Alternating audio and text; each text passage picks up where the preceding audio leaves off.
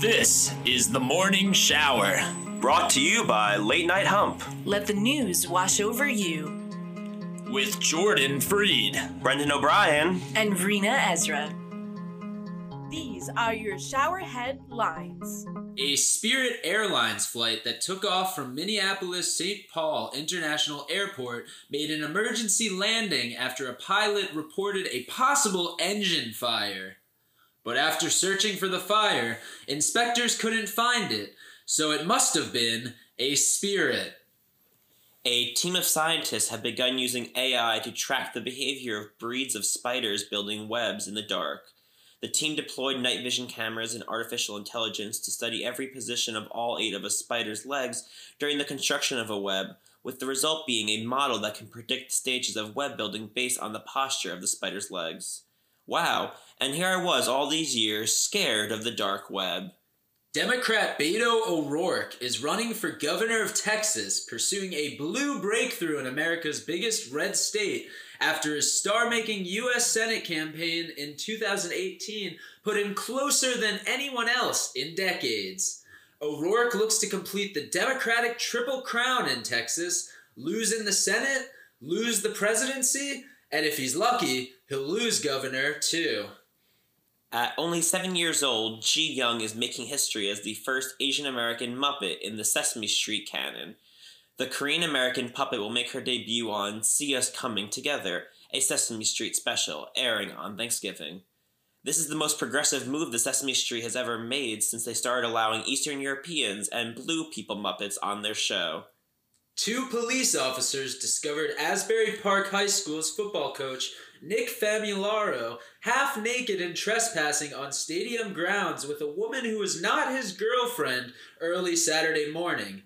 And after the ordeal, they found human feces on a rug and vomit on some of the football jerseys in the locker room.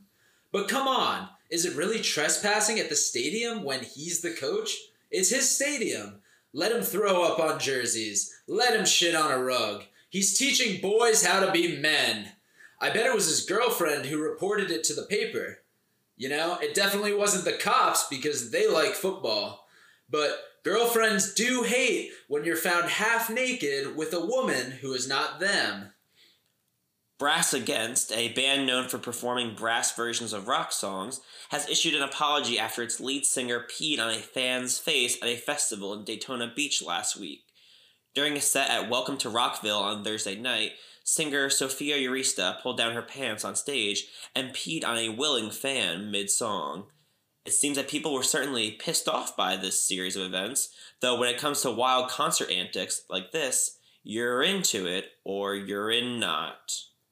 Democratic Senator Patrick Leahy of Vermont, the longest-serving member of the Senate, said Monday he will not seek re-election in 2022 to the seat he has held for 8 terms. Leahy, 81, said he and his wife Marcelle have concluded that it is time to pass the torch to the next Vermonter who will carry on this work for our great state. The next Vermonter to carry the torch will hopefully be a youthful and energized politician. Have you guys ever heard of this guy, Bernie Sanders? The federal law enforcement agency announced Friday that it's identified the man considered one of the nation's most wanted fugitives. In July 1969, Cleveland banker Theodore John Conrad stole the equivalent of $1.7 million in today's money in one of the biggest bank robberies in the city and was finally identified as the culprit nearly 5 decades later, though Conrad died of lung cancer in May of this year. It sounds like this bank-robbing banker got plenty of bank for his buck. A new centrist anti-corruption party appears to be the winner of Bulgaria's parliamentary election, the country's Central Electoral Commission said Monday. Unfortunately, the corruption parties will figure out how to change that. Japan's economic stimulus package will feature a plan to urgently strengthen the chip industry, while the government will also formulate a strategy for storage batteries, Trade Minister Koichi Haguda said on Monday.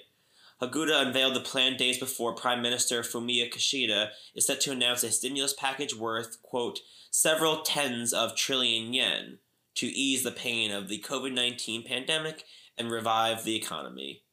This commitment to increasing chip production is great news because my local 7-Eleven has been out of sour cream and onion Pringles for the past week. An 89-year-old Rhode Island man has achieved a goal he spent 2 decades working toward and nearly a lifetime thinking about: earning his PhD and becoming a physicist. Next, he'll be researching where we go when we die. The UK government on Monday increased the terror level to severe, meaning an attack is highly likely. The decision followed a taxi explosion outside a hospital in England that killed a man. Russ Jackson, the head of counter-terrorism policing in northwest England, said Sunday's explosion at Liverpool Women's Hospital was caused by the ignition of an explosion device that was brought into the vehicle by a passenger. The male passenger died in the explosion and fire that followed, and the taxi driver was injured. Luckily, the explosion was outside of a hospital, so the taxi driver didn't even need a lift. Thank you for showering with us. Lather, rinse, repeat every day before noon. Scrub-a-dub-dub at latenighthump.com.